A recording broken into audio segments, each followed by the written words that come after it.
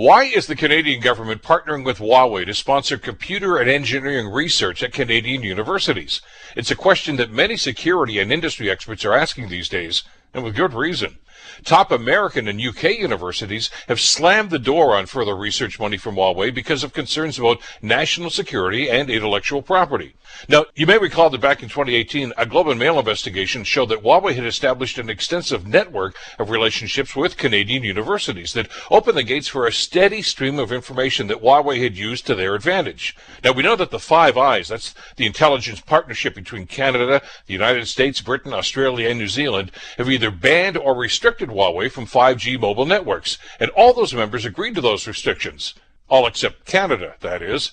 The Globe and Mail talked with John Townsend, he's a spokesperson for the Canadian Security Intelligence Service, who stated that Canada has long been targeted by state-sponsored actors that attempt to gain information and intelligence to advance the national interests of a foreign state.